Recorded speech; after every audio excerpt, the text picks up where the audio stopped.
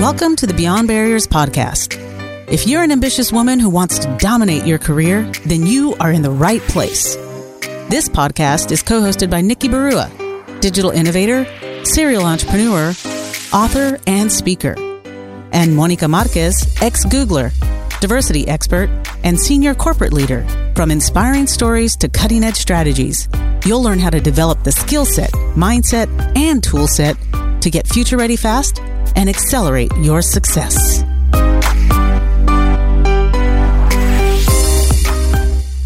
Welcome to the Beyond Barriers podcast. I'm your host, Monica Marquez. If I were to go online right now and review your professional profile, would I be able to understand who you are beyond your job? Would I know your brand, your values, and your story? Well, in this episode, you will meet with Jai Vargas, who is the founder of The Latinista, a national network for Latinas and women of color invested in professional development and career mobility. She's also called the LinkedIn Ninja and hosts workshops to help individuals harness the power of the platform. Jai is also a career and diversity strategist where she helps organizations develop engaging programming focused on career and leadership development. With a background in multicultural marketing and communications, Jai is a natural-born community builder and an expert networker.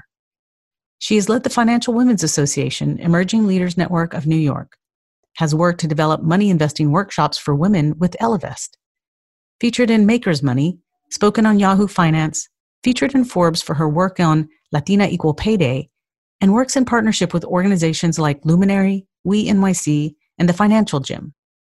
Visit iambeyondbarriers.com, where you'll find show notes and links to all the resources referenced in this episode, including the best way to get in touch with Jai. Welcome, Jai. Thank you so much for joining us here at the Beyond Barriers podcast. We are so excited to have you here and for you to share your pearls of wisdom with our listeners. So let's dive right in and tell us your story and tell us a little bit of, lifelong lessons you've learned along the journey and what it is that you do. Thank you so much for having me. Well, the short story is I spent about 15 years in corporate America. I studied advertising and marketing communications here in New York City. And while in corporate America, I did a lot of work around multicultural marketing and strategy, and then eventually diversity and inclusion.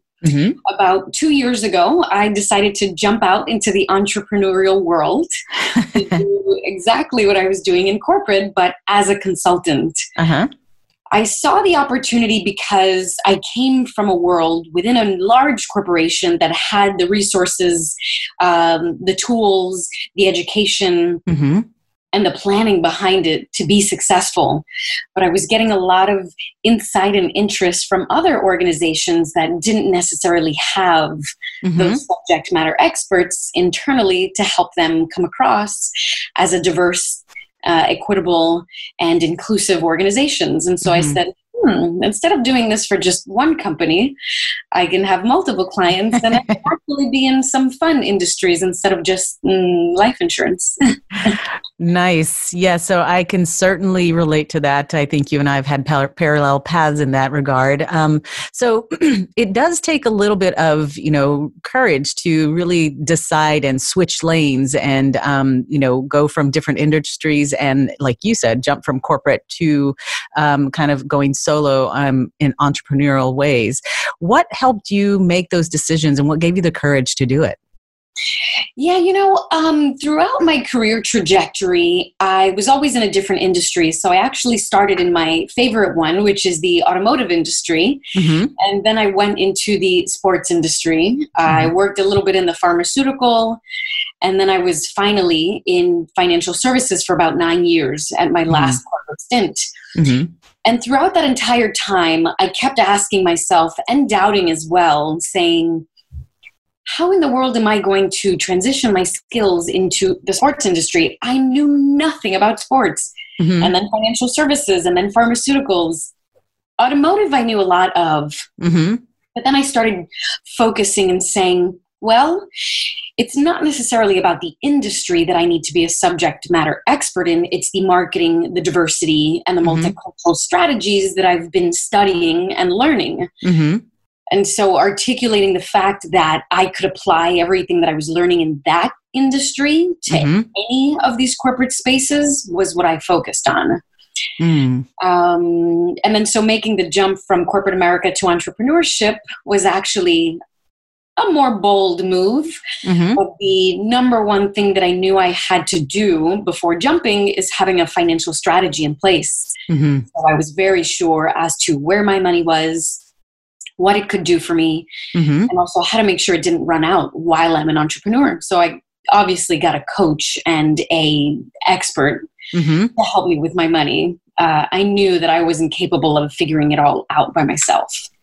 That's fantastic advice in terms of not trying to figure it out all by yourself, and really planning and taking an assessment. It sounds like you took an assessment of what are your strengths, what are your skills, what are the things that you can take. And I think the key thing is those transferable skills that you were able to take from industry to industry, role to role, and really capitalize on those. What helped you hone your unique strengths and skills? Like, was it different assignments, or was it partly some of those experiences jumping from place to place? I think something that worked in my favor during corporate America time was the fact that I was interacting with different, not only departments, but specific allies and communities within. And so you and I have a similar background, and we've been part of, and I've also led many employee resource groups.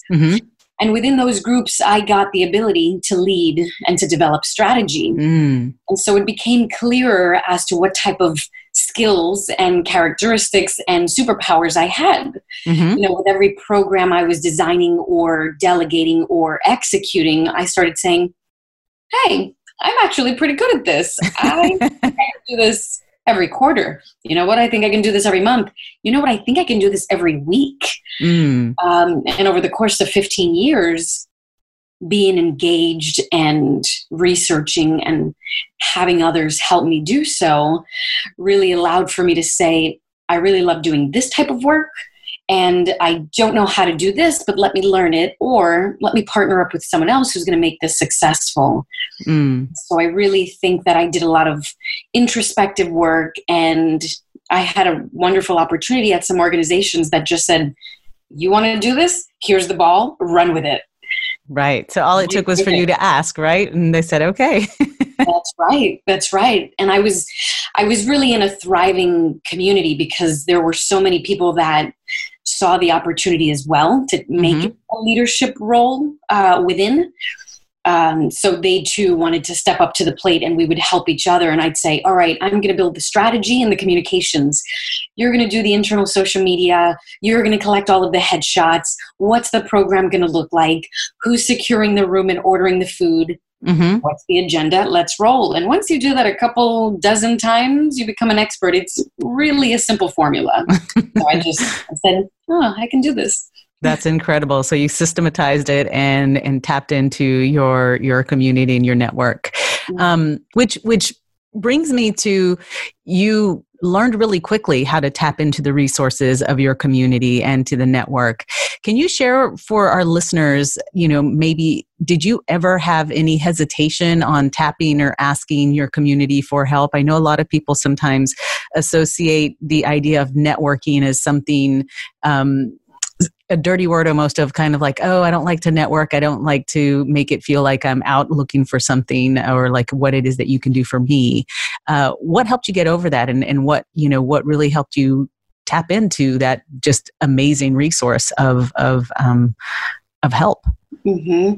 I started, and I hear that a lot of people don't like networking because they always feel like they're asking for something, or they're being needy, or perhaps it's a one-way street when it's a mentee-mentor relationship.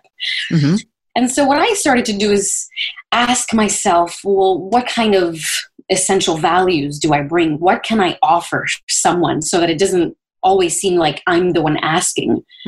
And so I started to get really clear on what I could give to someone, whether it was a connection for a better job opportunity, or help on PowerPoint or Canva, or simply teaching them how to be a confident public speaker when speaking in front of one person or 500 people. I knew that I had a pretty good grasp of what I had to offer someone, and it was those common things that people kept asking me for because they knew I could it. And so before asking someone for something, I would always offer first. So then, it starts to build into the fact that reciprocity makes this whole world go round. Mm-hmm. Yes. One day you're going to need something from me and I'm going to need something from you. And as long as we always keep each other, first and foremost valuable and respectful in our relationships, it doesn't feel one-sided. Mm. And so I just love that. And for me, it takes seconds and moments to say, oh, I ran across this article or this book or this conference that you might be interested in. I'm going to send it to you. I'm not even looking for acknowledgement or even a reply. Mm-hmm. I don't need you to reply. But my mind works in a way that a Rolodex does. So I start learning what makes you passionate about what you do. And every time I come across an article or a person or a book or a conference that resonates with what you're interested in, I send it to you. Mm. And that's very powerful and it takes seconds. And so that's what I've built my relationships on. Mm-hmm. Everyone's like, wow, you're so full of value. You're always sending me things. You're always thinking of me. And for me, it's so easy. I mean, I put people in these buckets of they're interested in corporate talent acquisition or diversity or mindfulness or wellness. Mm-hmm. I even have lists of people and their interests to remind me. Wow. And, I just love doing that for people. And then they reciprocate with sending me clients, opportunities, women for my community, potential jobs. And it's just, for me, it makes the world go round. That's a phenomenal habit of it's the simple things. It's the simple things of staying connected and, like you said, not really looking for a particular outcome, just doing it. And it's a I guess a practice that has become a habit for you, and it pays off in the end of just their willingness to also keep you top of mind. That's an excellent idea. Now, in your experience, you've been, you again, and I don't know if you shared with us yet, but I would love for you to share with us. You founded an organization, the Latinista, which is a national network for Latina women who are looking to or invested in really kind of just always getting better and developing themselves and career mobility. Out of curiosity, what are some of the patterns you've observed that prevent women, and more specifically our Latina sisters, our women of color sisters, to show up with confidence and really own their successes? Yeah. So, I started this group 8 years ago, and I really started it because I saw that my friends and my community weren't necessarily in the conversations that I was in that were making me a better, productive employee. And so I'd ask them like, wow, how come you weren't at that large event speaking on women empowerment? Here in New York, it's a pretty small community. And so you're pretty much always in the know when it comes to these large events. And I noticed that the women in my community didn't even have a clue as to what was going on, and they were being left behind, not only in the conversations, but in the career opportunities, as well as the simple technologies that they needed to stay on top of. And so a lot of times, I think one of the most common things that I see when women come to the organization is the fact that they are not necessarily self-reliant on their skills, or they're not necessarily so sure that they can do a particular job to the best of their knowledge. And so I always tell them, perhaps you don't have the time, the energy, or the money to go back to school, but there are so many resources either on YouTube or on my platform or on any of these social media sites to learn something new and get better. Right? And it could be something so simple as learning how to drive productive meetings, or using this project management tool that's going to take your department of 2 or 3 people or one person to a whole other level. And so I see a lot of women that don't apply to opportunities they'd love to be in, but they say, oh gosh, I don't think that I've learned enough to be able to apply to that, when we've heard tons of times that men apply even with just having 30% of Right. the knowledge inside or education background or information or degrees. Right. And it's just about being bold.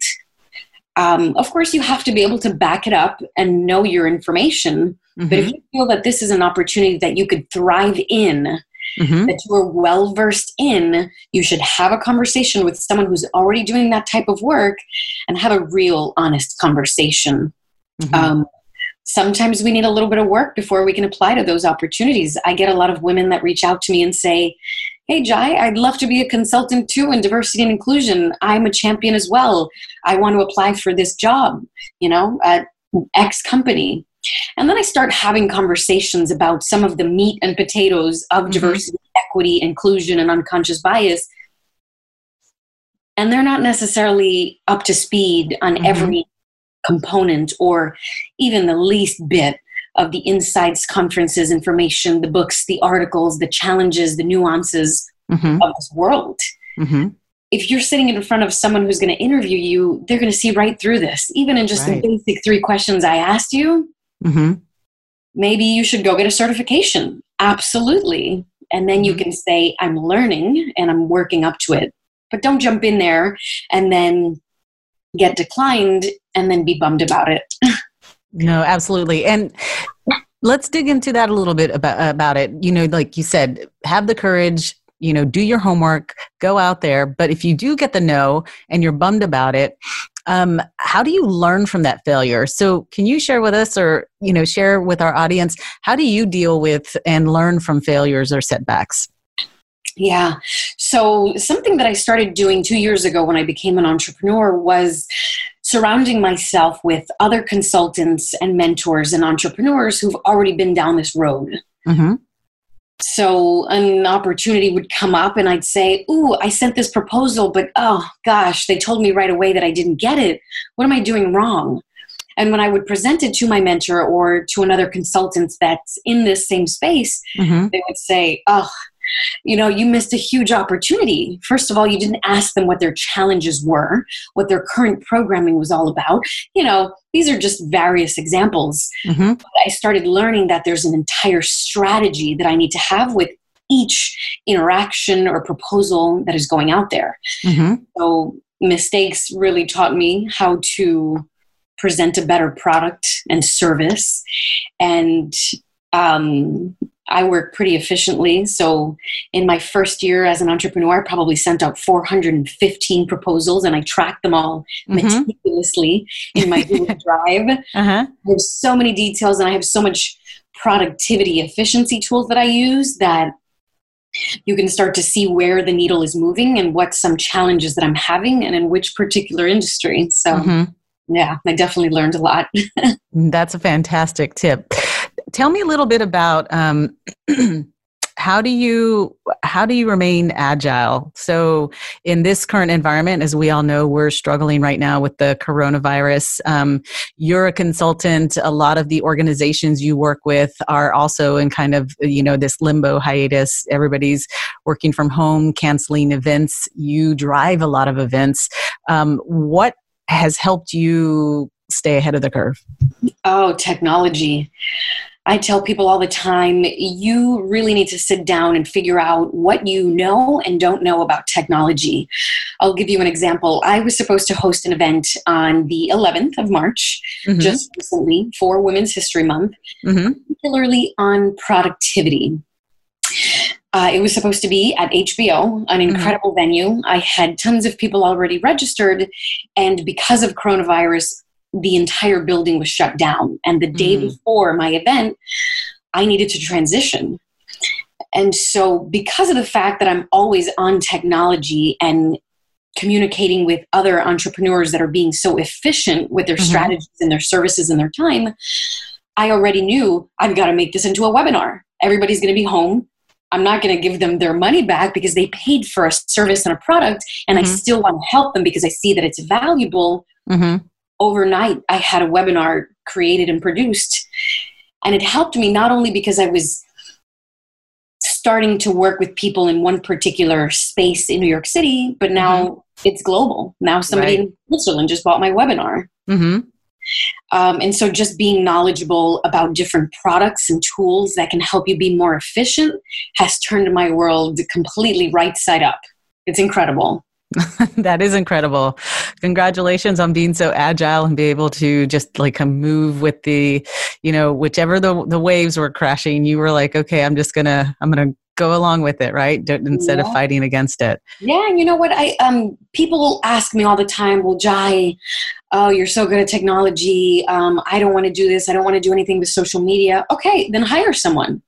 It doesn't have to be you. Right. You should know how to drive it as well in case that other person leaves you, but go ahead and hire someone. There are so many platforms like Fiverr and Upwork where you can hire a virtual assistant that is an expert in creating these tools. You don't have to do it. You should know it, but someone else can help you be productive. And it's going to cost you way less than you sitting in front of a computer for 6 hours trying to figure out a template. That's excellent advice around outsourcing. I think sometimes we are trying to figure it out all on our own, trying to do it ourselves, and the easiest thing would be to outsource it. And so, thinking about that and thinking about, your idea of how do you be more productive, how do you manage competing priorities between like personal, professional goals? And given that now everyone is working from home, how do you draw those boundaries so that you don't kind of blur that fine line between professional and personal? And it's easy to do, right? Because when you're an entrepreneur and a proposal needs to go out on Monday, you're working all weekend. Sometimes you don't have that flexibility to say, I'm only going to work Monday through Friday from 9 to 5. Sometimes I sit at the computer for about 14 hours. But then the next day I'm at a spa all day long. So I've got that work-life balance to some extent. But I use an incredible productivity tool called Trello, Trello. I use the free version. And it really works as a to-do list on a website. And so I have different verticals on my computer in this website that says, prospects I need to reach out to, completed items, money in from this month, invoices I need to follow up on, recent connections and contacts that I just had a conversation with, research on women in the workplace. So it's literally just a digital workbook. And every time I have a conversation with someone, say an organization calls me, but I can't remember her name and I know the organization, I can type it in, it'll pull up that template and I can start adding more content to that person's tile. It's been incredible because it eliminates the fact that you have to find all these emails that could have been a different subject and you don't even know who the right contact is for what department. And so that really helps me. I'm very diligent about making sure that my to-do list is up to date. And then as soon as I finish something, I just move over the little tiles and it's phenomenal. So that really helps me. That sounds fantastic. I'm a novice with Trello. I'm learning it, but I'm learning how valuable it is. And it's so much fun to like mark something complete and move it over. Yeah, it almost gamifies the whole process of like, hey, I'm going to make all these tasks and then I get this little reward by being able to tick it off and move it, slide it to the right. So that's really wonderful. That's really great advice. And you can add people to this program. And so I have a webmaster who does all of the work on my websites. We don't ever have to have a conversation. She's part of my blocks with Trello. And every time I add something on there, I tag her. She sees that I uploaded a picture and where it needs to go on my website. It's done. I hate conversations. I don't like being on the phone for an incredible amount of time to just kind of like hang out and brainstorm. So for me, efficiency is everything. I don't spend 1 second out of bounds. That's amazing. Shifting gears a little bit. So you are the self-proclaimed and actually you live up to the name, the LinkedIn Ninja, right? LinkedIn Ninja. Tell our listeners, what is the most, I guess, common, maybe not mistake, but, I'm sure most people aren't getting the most out of LinkedIn or what they should be doing with their profiles, what is one tidbit or one kind of recommendation you can tell everybody that they should be doing with their LinkedIn profile? So many things I see people doing on a pretty consistent basis that aren't working in their favor. Mm-hmm. Number one is not keeping your LinkedIn profile up to date. Because when you do need your LinkedIn community, whether you're looking for a new opportunity or looking to brand yourself as a thought leader, you need to have already built the community, or else you're not going to have engagement or access to someone who's going to help you get a job. Mm-hmm. The misconception with LinkedIn still lies in others thinking, oh, well, I'm only on LinkedIn if I'm looking for a job. I've been at this job for 15 years and so I'm fine, right? Until you're not. Right. And then you're like, oh my goodness, what do I do? I need to find a job. And you're like, oh, now we're going to spend 3 hours telling your story, updating all of your experience, connecting with people that you used to work with, and figuring out what you're a subject matter expert or a thought leader in, so that people can then understand who you are as an individual and as a professional brand. That takes a lot of time. Mm-hmm. And if you have to do it all at once, it's really stressful. Right. Absolutely. And so there's so many things. People also think that LinkedIn is just basically a copy and paste of their resume, when it's not. LinkedIn actually works as a very diverse, very colorful, very transparent platform where you can say, yes, I'm an accountant at X company, but I also bake on the side and I give Zumba lessons. And this is why it all makes sense for my personal and professional story. So whenever I meet someone in person, I hear all these wonderful things about what they're passionate about. And then I go look them up on LinkedIn and I'm like, oh, wait, she's a nurse? This must not be her. This isn't the person I met. No way. And then they're like, oh, yeah, that's me. But I only keep professional things on there because I want to make sure that people don't think I'm all over the place with all these things I love to do, like Zumba and baking. I'm like, yeah, that doesn't do any favors for you, because you seem very standoffish on this profile. And in person, you're so rich and diverse and colorful and wonderful. I want to be able to send you more clients or send you more good vibes because of what I'm reading off of this website. That's important. Absolutely. So many things. Tell me a little bit about, so like you said, sometimes they don't have a really strong LinkedIn social presence. And then they're, in a hurry or trying to like kind of microwave their network in terms of like gaining connections and things like that. What has helped you gain access or proximity to influential leaders, and building out your extremely powerful network on LinkedIn and also just in person? Yeah. Oh, gosh. I'll give you an example.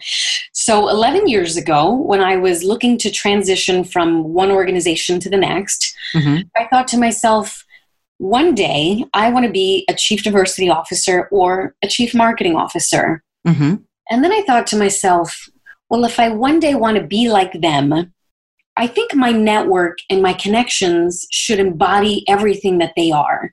And so why shouldn't I be connected with these individuals that I one day want to emulate? And so I printed out the Fortune 100 list. I created a Google Excel document.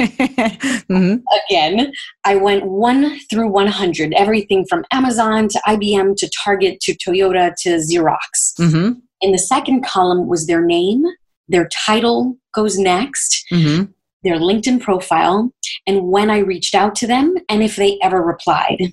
And so when I did that, probably 10 or 11 years ago now, out of the 100 people on that Fortune 100 list that was either a chief diversity officer or a chief marketing officer, I met with 33 of them. Wow. And it helped me create such a powerful network of people that were of like-minded interests in diversity or marketing. And that was really powerful for me, because then I was learning what conferences they were attending, what books they were reading, what they were posting, which helped me then say, I need to be at that conference. I want to read that book. Oh, this is the article they just posted. I wanted to think just like they were thinking. And it's helped me create an incredible network of people that had like minded interests. That's brilliant. And tell me, did you hesitate when you were about to reach out to this person you didn't know who was more senior than you? Or, sometimes you have that self-limiting belief that, oh, they're not going to want to give me any time. How did you get over that, and how did you do it?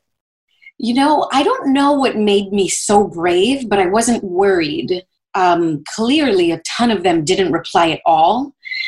And some of them did. And I created some incredible relationships with these people that were way beyond my years. Mm-hmm.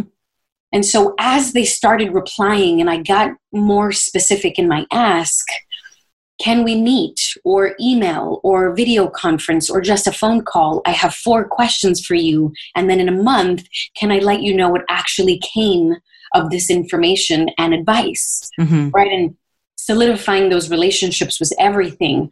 A lot of people that I teach this formula to these days, they have a hard time wrapping their minds around, oh my goodness, I'm going to reach out to someone who's like the chief marketing officer at this huge company. What if they don't reply? Well, so what? You have 99 other people to message. Get on it. And the ones that do reply, those are the ones that you're going to start to build a connection with. I love that. And you focused on the 33 who said yes and that you were able to build relationships with. Now, you mentioned something that really kind of sparked my curiosity. You said you got specific with the ask, which is important. You basically were asking them something. You had 4 questions. And then you said, I'm going to follow up with you in a month and let you know what came of it. What is that strategy and how has it helped you? That is the most important part of the formula. And I started creating that formula because I was a mentor to so many mentees in school, in the colleges and universities here in New York City. And what was making me so upset was I was spending time, money, and energy with these mentees, giving them so many pieces of advice and pearls of wisdom, and then I would never hear from them again. And then they'd call me in 7 months and they're like, hey, Jai, let's go grab some lunch. I want to know what you're up to and I want to pick your brain. I was like, oh no, I don't think so. No. Right. And so for me, I said, with my interactions, I want to let them know that their advice isn't falling on deaf ears and that I'm going to go buy that book. I'm going to go reach out to Bob at this company. I went to that conference. I read this article. And their advice is actually being used. I'm not using them. I'm letting them know I'm being so responsible with what they're giving me. And that's so important because of all of the mentor relationships that I've had with my mentees. I'm like, don't waste my time. I'm not here to hang out with you, give you all of this advice that is very valuable, and then you don't do anything with it. And then 7 months later, you want to hear it again? I don't think so. That is wonderful in terms of, because I think we're all driven about ROI, return on investment. And when you do give somebody the time to mentor them, to help them out, to do, to share with them, then, you do want to know what's the return on investment on that? And not that, we would stop mentoring or whatever because of that. But I think what you're doing is you're giving them, it's almost kind of like a gift of letting them know that your information, your advice, your pearls of wisdom, your time was spent very, very well. And I'm letting you know what the return on investment was. I think that is fantastic and a terrific habit that everybody should take on. It's valuable. Let's shift some gears. I'd like to ask you, who is one powerful and influential person that you admire and you would love to learn from? Oh gosh, so many. I mean, probably most of the women that I know would talk about Oprah. Right? And some of these business moguls that have been able to transition their careers from actress to singer to businesswoman, like J-Lo. And so many influential women that are not necessarily recognized, who've studied in fields like STEM or have gotten PhDs in mathematics, but aren't really being noticed. And so there's so many women that I surround myself with that I get so much inspiration from. And for me, I think it's primarily women who've been able to figure out how to do those career pivots, Mm-hmm. even when they're faced with challenges of maybe raising a family or having been laid off. Mm-hmm. They're quick on their feet. They know to reach out to someone for help, and then they can build a strategy overnight. And it's not perfect, but they're like, brush it off. Let's go. I've got people that are going to help me figure out how to build a website, or I'm going to find someone to pay to build it. Mm-hmm. Not spending too much time down and out on their luck, and just being resilient. Mm-hmm. And I have so many of those women around me. Mm-hmm. I admire them. Yes, that's amazing. And I think it's the agility and the, like you said, it doesn't have to be perfect. They're not hesitating, and they're just kind of moving along and putting something out there and iterating and kind of forging a path, right? They're pioneering, and they're kind of leading the way. And I think most importantly is making sure that they are bringing others along with them. So I think that's the most important part. I guess in closing, we tend to ask all of our guests of what is the one key thing that you want to share with our listeners in terms of continuing to accelerate their success. What is the one habit or hack that you feel helps you stay ahead?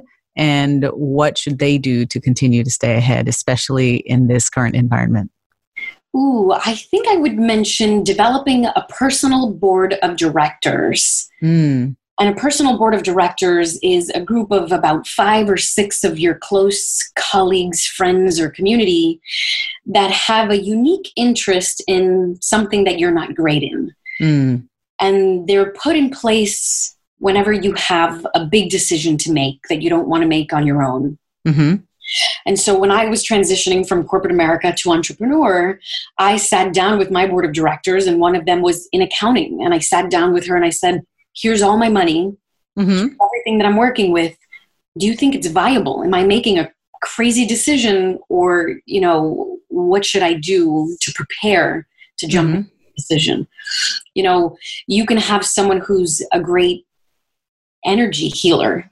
I have tons of people in my network that are focused on mindfulness, wellness, and energy. And when you're making such a drastic change in your life, whether it's raising a family or pivoting from corporate to entrepreneurship or back into the workplace or being a veteran, you need a lot of good vibes, a lot of mental health to be able to say, I'm making the right decision. I have the right people next to me supporting me. Let's do this, and cut out all of the negativity. You need someone to help you through those questions.